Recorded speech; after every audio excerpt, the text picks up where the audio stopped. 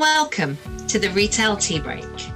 Each week, I'll be joined by industry experts, retailers, and product creators to decode the myths, share knowledge, and give you a better insight into the industry. My aim, as always, is to empower retailers and product creators to reach their potential. So, grab your cup of tea, sit back, relax, and listen in. My name is Melissa Moore, and this is the Retail Tea Break.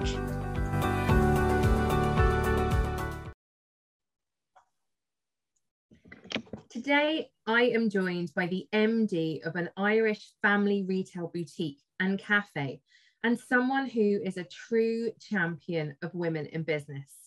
Becci Harrison of Fishers of Newtown Mount Kennedy. Welcome to the Retail Tea Break. Thank you so much. Delighted to be here with you, Melissa. Honoured to be asked to join you. Oh, and especially at such a busy time of year, I really appreciate you taking the time out to jump on today. So in, I suppose, the realms of all things tea and boiling kettles, in the time it takes to boil a kettle, which I'm told is about 2 minutes, tell us a bit about yourself and the business. Yeah, don't know if we're going to get so much into 2 minutes, but we'll start with the business and then see what's left over for me.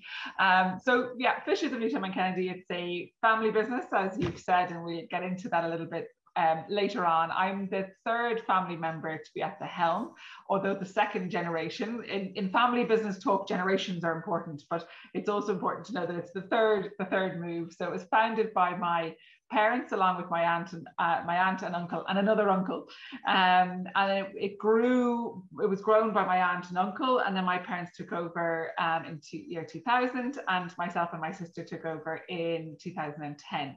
So that's the little history piece. For the second minute, what we are now. So we've grown from a small men's country clothing outfitter to a boutique. We call a boutique department store.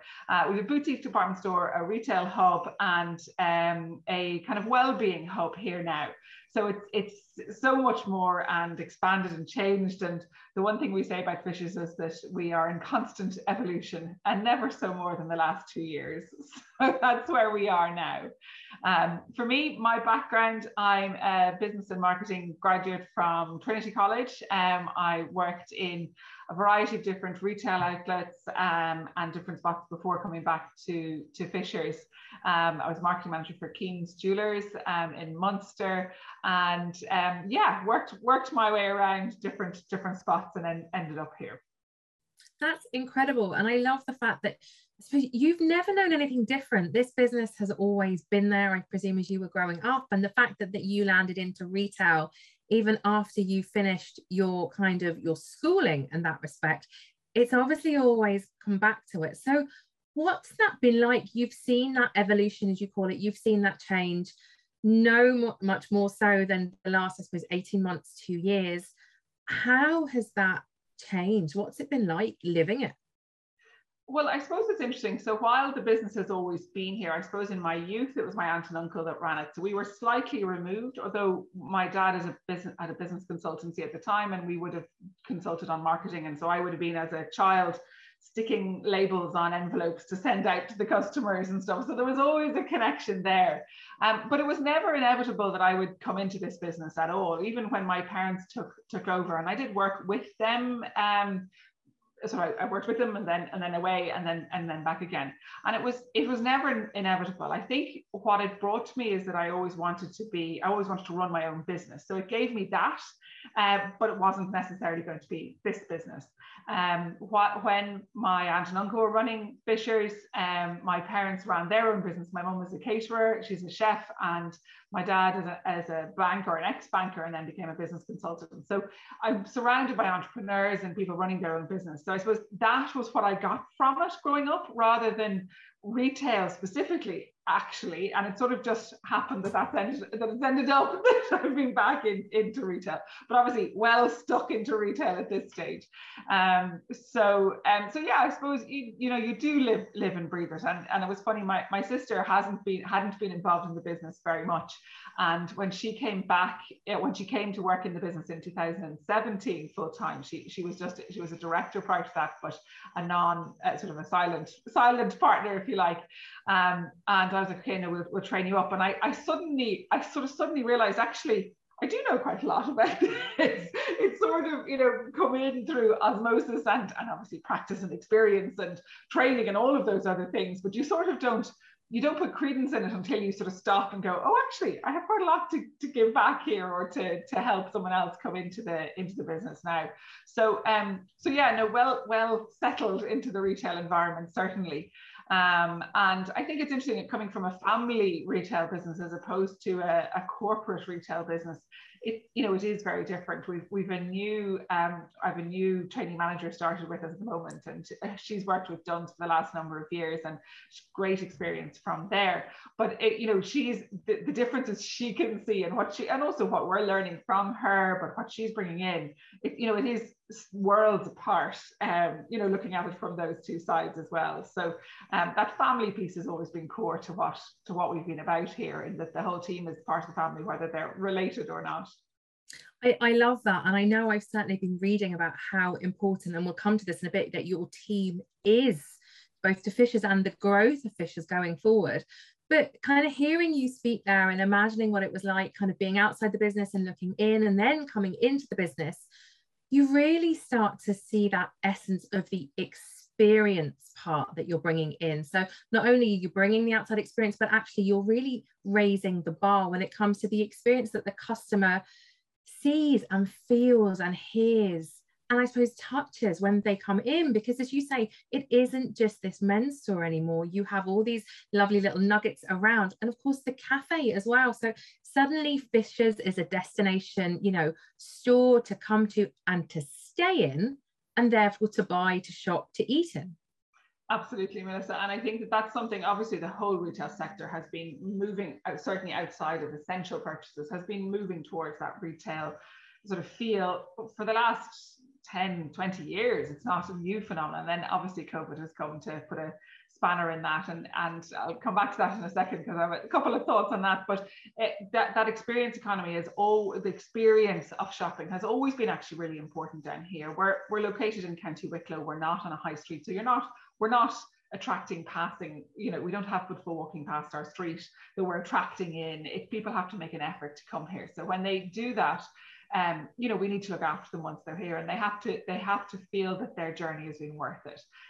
So for us, do you think it's been easier though? Sorry, there, for the very fact that this is a family business. So do you think actually, because you're more likely to treat the customers as your friends, as your family, even if you've never met them before, is that easier then to almost teach the staff or show them so that they have that essence as well? Yeah, I think it probably is. And obviously, in any business, the culture comes from, the top down, and you have to see that there. So if it's our modus operandi, to welcome the customers and to give them that warm, cuddly feeling. And you said that earlier, it's about what they feel. And for us, it is that atmosphere piece of the business is so important.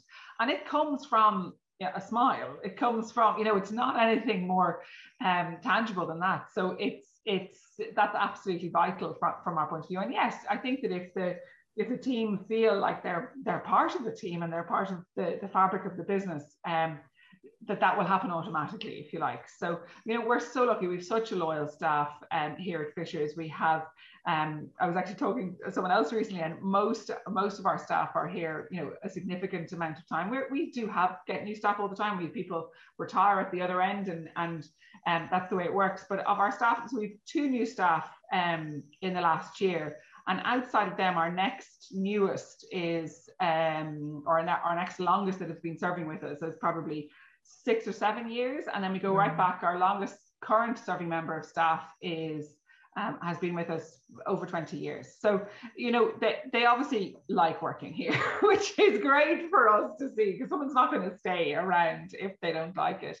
And shine through, you know, and that's not just about me, it's about the team themselves all embracing each other and supporting each other and working towards that common purpose that we all agree is the common purpose, if you like. And I think that that's something that's really important in our strategy and in our working environment, is making sure that the team are part of that conversation, that they form the culture of the organization, that they are part of the vision and the future of where they see the business going, and that we bring those pieces along. And I suppose a little example of that, and it's, I suppose, a topical one, particularly at this particular month, but the sustainability piece. You know, we've done a lot of work with our suppliers, with our sort of the local environment and the community around, look, what can we do to help the impact that we have as a business and as consumers within the business and as influencers to our customers as well.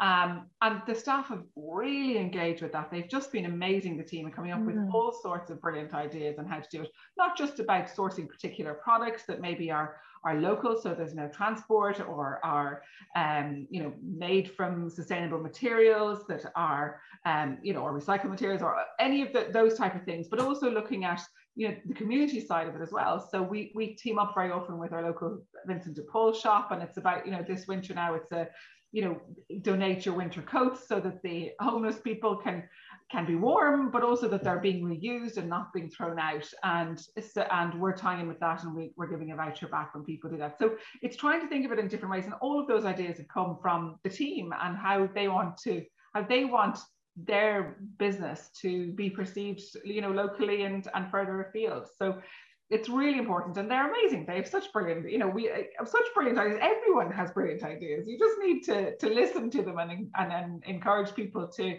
see what they can think of or steal from someone else. I think this is why when I approached you to pop on this podcast, I think that's really special, that you truly embrace this whole idea of internal customer experience. Your team are just that. They are part of the furniture. They're part of the experience. And I was amazed. I read somewhere that you'd said, that you've talked before about getting buy-in from your staff when you're making decisions. You live this. You don't just talk the talk, because do you know what? Not all retailers like this right now. It is very much, I'm the head of it. I need to make really swift decisions, whether it's for the business or the cash flow. But actually, you taking your team on this journey with you, as you say, you're getting the best out of them. They're obviously really happy to be in work. They're obviously trying to change things for the better or bring new ideas. And I presume your customers see and they feel that as well when they come in. I think they do, Melissa. And I think the other piece, and I think that's what you're referring to, just in relation to sort of the COVID situation, when we decided to close. So we closed before we were directed to, back in March 2020. And I suppose we could see what was happening worldwide. And it was, just what you were saying there, the need for swift decisions is absolutely paramount at the moment, and continues to be at the moment too. And another example, little recent example of that, but it is really important that the decisions need to be made swiftly, and they need to be made decisively. Maybe all decisions are made decisively, but they need to be made, and whatever else. But for us, that this deciding to close impacted everyone's lives right to the core of it, because with us and with retail business, I wasn't in a position to carry the staff for 3-month closure. I might have been able to carry them for a couple of weeks, but definitely not a 3-month closure. And I think that we sat down and we said, look, we really don't think this is going to be only 2 weeks till Easter, or whatever else, as some of the commentary was at the time. And we said, we don't think it's going to be. So But I said, I'm nervous about your well-being as staff. I'm nervous about the customers' well-being. We could see the customers were dropping off anyway in terms of the numbers coming over the door. And we sat down and we said, okay, guys, this is what I'm thinking. Where are you on this? And it's sort of, do we wait and hang on to see what we're directed? We think it's coming, but we didn't know. Or do we shut immediately? Do we shut? We sat down on a Thursday. Do we shut tomorrow? Do we shut on Sunday? Or do we wait and see? So I think the eventual thing came about a week later, and we decided again collectively. We said, okay, let's stay open until Sunday. We have weekend trading is important. It's a good time to do it. But we got to Friday, and I said, okay, well, let's stay open until Sunday, but with an asterisk. And I said, you need to give me the feedback what it's like on the ground. I was down there too, but I need to hear how you are, and are you comfortable? And there were some staff members that didn't want to come into work, and so they didn't. They stayed off immediately from that night. And we opened on the Friday, and by about 11:30 on Friday, one of the team came up to me and said, a few of them had been talking, and they said, we're just not comfortable. The schools were off that day, and there was a couple of big gangs of people. Actually, they weren't even school children, but a couple of big groups of people came into the cafe, and they were supposed to be social distancing. We had to limit the tables to 6 at that, or 4, I think it was, even at that stage, and they just wouldn't, basically. And lots of customers were wonderful about it, but just this particular lot weren't. And the girls went and said, look, I'm not happy with this. I'm not comfortable. They're not, it's not we can't manage the public in this when they're not taking it seriously. And I have to say, since then, our customers have been amazing as well, and so cooperative and good. But and so they said, no, we're not comfortable. I said, okay, we're closing tonight then. That's it. And we just made the decision. But it was the team that wanted it. They understood, they were prepared to take the hit that we were all having to take, but they understood that. And they also knew that we were there to support them in any way we could outside of that, if you like. So it was a tough decision, and but the team were brilliant, and they're so sensible, and they see things from a different perspective than I do necessarily. We try to always cover all bases, but you don't always cover all bases. So no, but you embrace that, is what I'm hearing, that you really embrace their feedback, their input, and it's important. It's genuinely important to you. It is very much so, very much so. I'm sure there are plenty of times we could do better with it, and there are times when wonderful ideas come to us and we just don't have the time or capacity to follow them through. So we're definitely not infallible, but no, it's so much better when they are involved, and it needs to be that way. It needs to be that way, or else it doesn't work. I want to pick up, it's not that I want to go back and dredge up the last kind of 2 years, but take me through that. So you closed, and I suppose bringing it right up to date. Here we are, 4.5 weeks away, or gosh, even less than that from Christmas now. We're still not out of the woods, and I almost want to whisper that. What's it been like for, I know, someone that's running in it at the deep end every day for the last kind of nearly 2 years now? What's it really been like?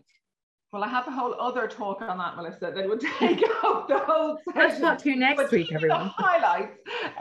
No, look, it's been everything, is all I can say. So it's been incredibly stressful. It has been exciting. There's been fantastic opportunities. It's been, really difficult. Literally the whole gambit of emotions is what it's been, and I think everyone will say the same thing with that.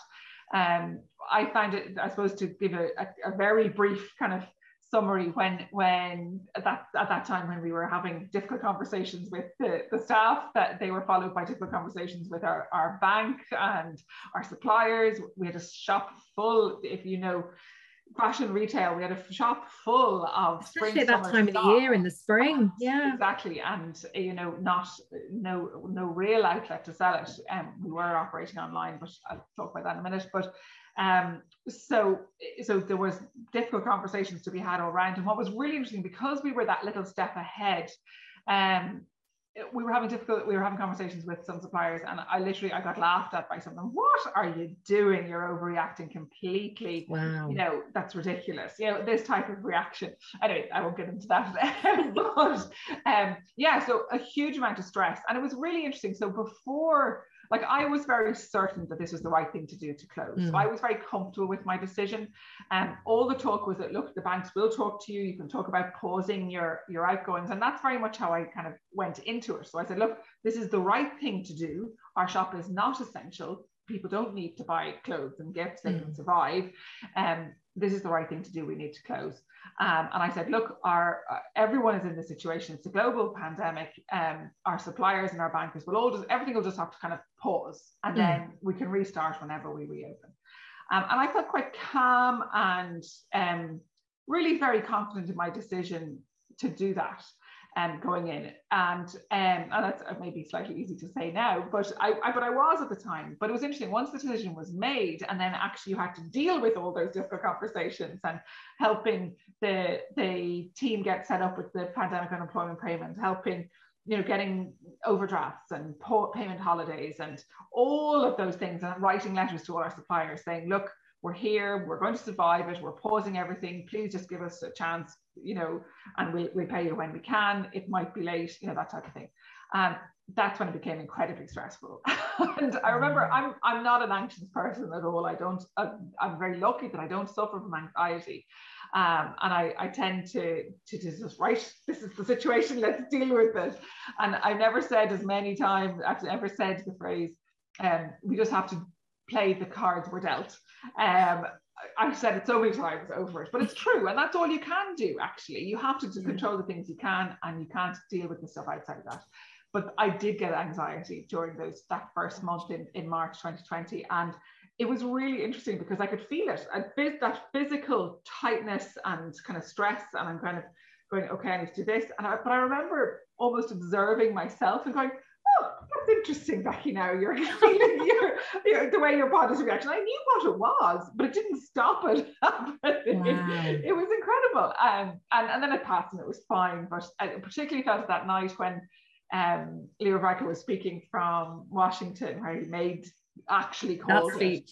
Yeah. And we all knew what was coming, but it was that anxiety. And I was in Mayo at the time with my family, thankfully. We had booked it to go, and we decided to go anyway because we were together. And I then dealt with those conversations from there when the shop was closed. And I remember, okay, I have to get back to Wicklow. I have to, you know, deal with the shop because it's now going to be closed for weeks or months, and kind of get everything sorted. So it was incredibly anxious time and stressful time. And then I suppose as a mother as well, you have the added bonus. I have a now 9-year-old daughter of homeschooling, and I found that incredibly stressful. And then there was this big pressure to pivot. So everyone immediately was talking about how they were pivoting. And I'm going, okay, well, I need to pivot. And I said, but I can't really pivot. And I have to look after Emily, and I have to do school with her. I don't have the capacity to do anything else. And then the supports were incredible. Right straight away, there was no financial supports, but there was all these fantastic other support. So with Network Ireland, with the Small Firms Association, with all Retail Excellence, with all of these fantastic organizations, they put on just so much webinars and mentoring, and all of these were there. And I just soaked all that up, but actually almost probably too much, because I then, again, that was more pressure to do new things and change things and do everything else. So it was this real balance of trying to educate and sustain and keep going, versus the pressure of what that actually meant to do things. So there was definitely a crunch point there in early May, I have to say, but then we worked it out and it was fine. But then, so very fast forward then, the later bit. So we reopened in June, the same as everyone else. We had, you may remember at the time, although they changed it at the last minute, that there was a directive that if you were a small shop, you could open, but large shops couldn't open. That's right, yeah. And we weren't a small shop, but we weren't a humongous shop either. We were sort of probably a large, medium large shop. So we said, okay, well, we want to open. Do we wait, or do we open? Do we kind of reduce our size in some way, or open part of the shop to open earlier? It was a month in the difference. And so we decided, so there's a couple of things. So we've always rented out space to other businesses here at Fishers, not always, but in the last number of years, we have done. So I suppose for a long time we've been saying that we must get some more businesses in to just put, and it's all about bringing more people to the site. We all feed off each other's customers, we collaborate with each other, and sounding board on site. So there's loads of positive things in having that a few businesses together. So we've been saying we wanted to maybe have some more businesses in on site, whatever else. We said, okay, well, look, why not reduce the footprint of the retail space, open up a smaller shop so that we could open earlier, and then maybe see if we can get someone else in to rent some of the other space, and just let's play it by ear and see what it is. And also at the time, retail was still really dodgy, because people weren't coming out of their houses. And even after the lockdown ended, people were still very nervous about coming out. People are still now very nervous about coming out at times. And so we were like, okay, well, look, this is the most risky part. If we can rent out some of the space and get a nice solid rental income in as well as bringing more people to the site and helping our retail business that way, isn't this a better option? So we, in 1 week, we cleared out our entire men's department, which is 2 rooms of our business, and just, I suppose, redid the whole layout of what was our women's department, and we made half of it men's and half of it ladies, with gifts, homewares, accessories, kids as well. But anyway, they were all kind of in that area anyway. And so literally 1 week we did it, and we were ready to reopen. And of course, halfway through that week, as we were doing this, they announced actually everyone could open, and we didn't need to change the size of our shop at all. And had we not decided we were going to leave it like that, I would have actually cried my eyes out at that stage, because we had put in so much work. If we then were told actually you didn't need to bother doing any of that, you could go back, I think this is the reality, and I think an awful lot of people don't realize, or we just don't talk about it, the absolute ups and downs and the backward flips that were done every single time we reopened last year and even this year. The people behind the kind of the doors, the closed doors, we're literally rejigging the whole entire shop, all the stock, you know, things are being pulled apart and put back together in record time, and walls been painted. I just remember lots of retailers going, we haven't done this for years. You know what, while it's empty right now, let's just throw some paint on things. But you know, I think that's it. Like, you can see the retailers around the country that have really used the opportunity. And I said that a minute ago, there were lots of opportunities that it did bring, and ways to pivot and all of those other things. But you had to get to a place to be able to embrace those as well.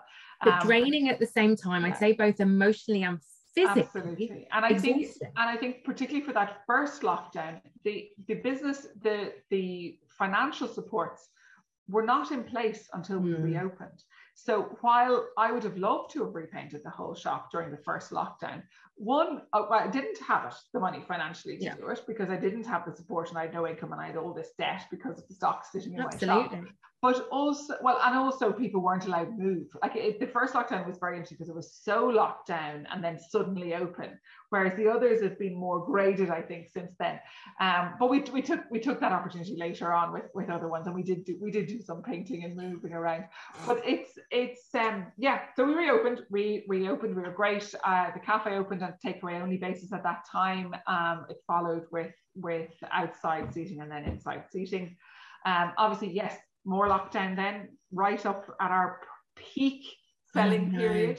For Q4 this time last year. So again, half of our autumn winter stock, or half of our autumn winter season, effective selling season, disappeared. So we had sold obviously some autumn stock before we went into lockdown in October. But October, so for us, October would generally be our second busiest month. So December is obviously our top month. October would be second, and then November third. I think there's been a huge impact with Black Friday, and I know we were mentioning that too in November trading figures recently. So that would be a factor there. And also, because we're a department store, we see really interesting buying shifts. So we have the men start buying for winter, autumn and winter in November, and the women stop buying. So they've bought all of their winter stuff by the end of October, and then from literally the 1st of November, they're then into buying gift mode for Christmas, and they buy for other people but not for themselves. So it's, or not as much, of course they do a little bit, but not. But as it is really interesting, you see the profile of the customers in the shop change completely during this period. Now we're in the middle of November now, so it's that change is happening at the moment. It's fascinating. But yeah, look, I have to say, I have to put a word in. I think the government has done an incredible job with the support they've given businesses, particular businesses, and certainly from a retailer's point of view, they have done very well. I sit on the Retail Consultation Forum, which advises the government, the Department of Business, on retail policy and whatever else, and it actually was a fascinating time to be part of that group, because you're hearing how they make their decisions, how it's done. And so I was very fortunate to be able to contribute to that discussion, along with obviously other key players in the industry. I suppose I'm there as the small voice of the small business, but it's they have actually done a fantastic job. I think there's possibly a little bit more they could do now coming in, but and we've availed of absolutely every support we possibly could. We've applied for and been lucky enough to get. I suppose just a very quick, and I'm really conscious of the time, but we have the other piece that has been really interesting this year is the online kind of story. Yes. And I haven't really. Oh yeah, I definitely couldn't let you go without talking about this, because it's been the biggest news story, hasn't it? Really, even though, as you say, you were online before COVID. But I presume, like everyone else, it exacerbated it, accelerated it, and yeah. So again, it's sort of an interesting sort of 2-minute potted history. But we were really lucky. Again, kind of this opportunity was there because we had the infrastructure set up already for our website. Our website was there. We weren't paying it very much attention in the previous years to COVID because it's such a big resource. It takes a huge amount of resources to maintain. So if you think we're getting, new stock in, we're getting new stock in every week. But even if you take it seasonally, we're getting in probably four whole new collections every year. And all of those individual items need to be put up online, and they need to be promoted. They need to be both, orders need to be fulfilled, the whole logistics around that. So it's a big task. And actually, I very much view the website as another shop or another store. And it is, and I think for the reasons you described there, they need kind of funding in the same way, they need manning in the same way. James Byrne from Fairly was on a few weeks ago, and that's exactly what he said, that you wouldn't go and start a new bricks and mortar store without having all your ducks in a row. And yet in the last year, unfortunately, retailers have had to literally fire up these new e-commerce stores, but haven't necessarily realized what they're getting themselves into. Yeah. Well, I think that's for, so we had a website for years, but it was something that we were actually quite slow at going into fully, because exactly of that reason. Because I was going, okay, that's fine, we can get our voucher from the Leo to help us set up the site, but it needs to be integrated with our EPOS system, or else the customer's always going to have the wrong quantities, and so they buy something that isn't actually in stock. So that they have to link up.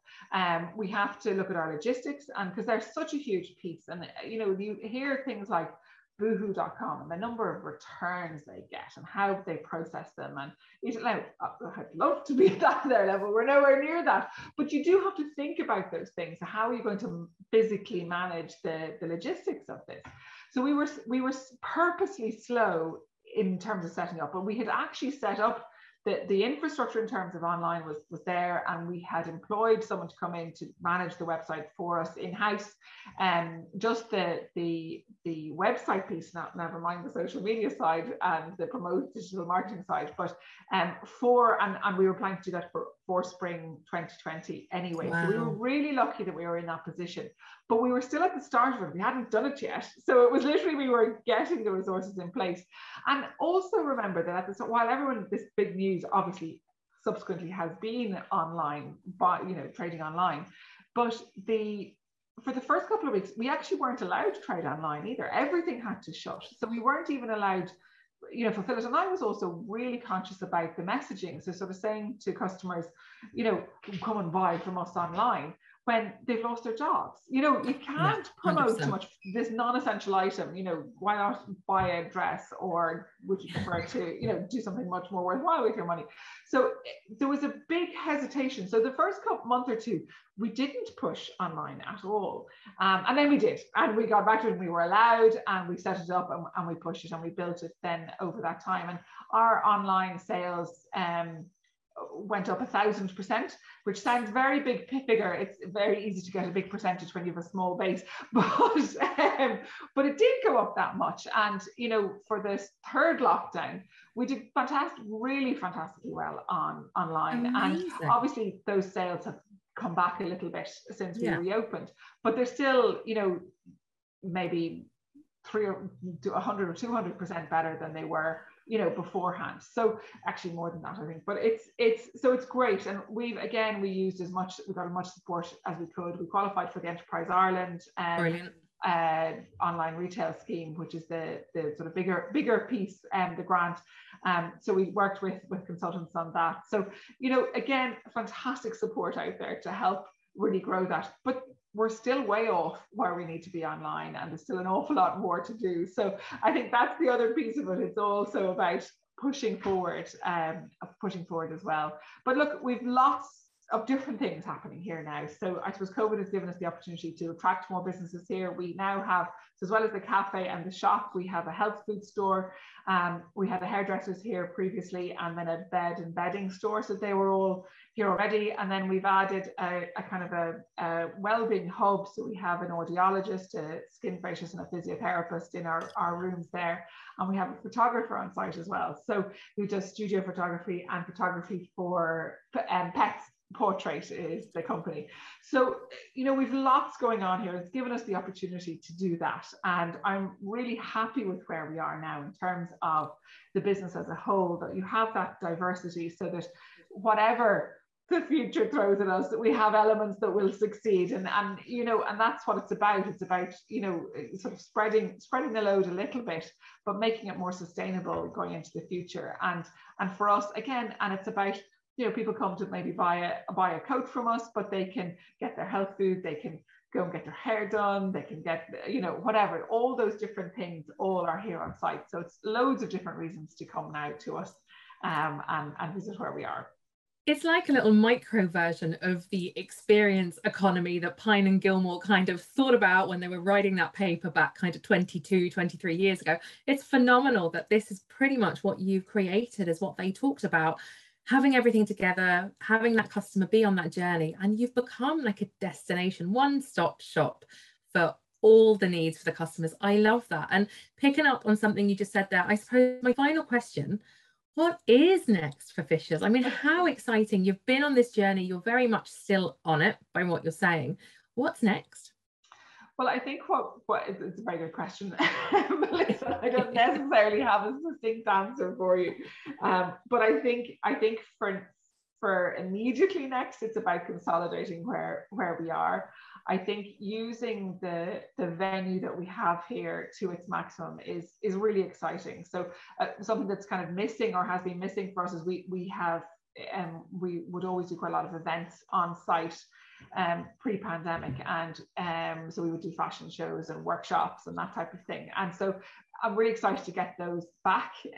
If you like, again, we had a fashion show earlier at the beginning of this month, and it was our first one back. We did it in the cafe. Tables were booked.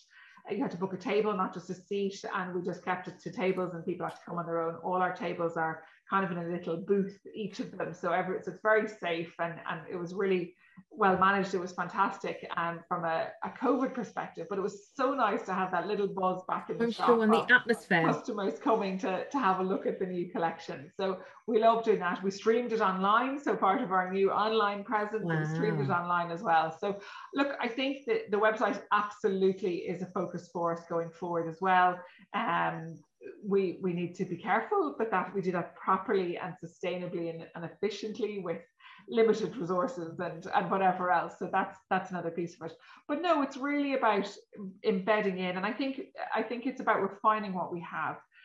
So we mentioned sustainability earlier on, like that is so important, and so really focusing on the stock we have available for our customers, looking at, we do a huge amount with Irish suppliers, so again building that piece as well is really important. And I just love that there's this mix of bits going on in the shop, and that there's so many different options and things going on here. So I think more of the same is the initial piece, and beyond that, we'll see. But there's lots of scope in lots of different ways to do it. And getting back to proper experience economy is definitely where we're at. I love that. There is no better place I can think of really for a true customer experience. You know, you're living it. You're not just talking about it. Your team are as well. Thank you so much for joining me today. It's been an absolute pleasure to hear what it's been really like over the last 2 years, and also kind of pushing on the way forward after the 40 years that Fishers have been here. And I can only imagine how exciting the next few years are going to be. So if you've enjoyed today's podcast, please like and share and subscribe to the Retail Tea Break. Leave us a comment, especially if you've been and you've visited Fishers over the last 40 years. We'd certainly love to hear from you. So until next time, Becci Harrison, thank you so much for joining me today. Thanks a million, Melissa. Fabulous to talk to you.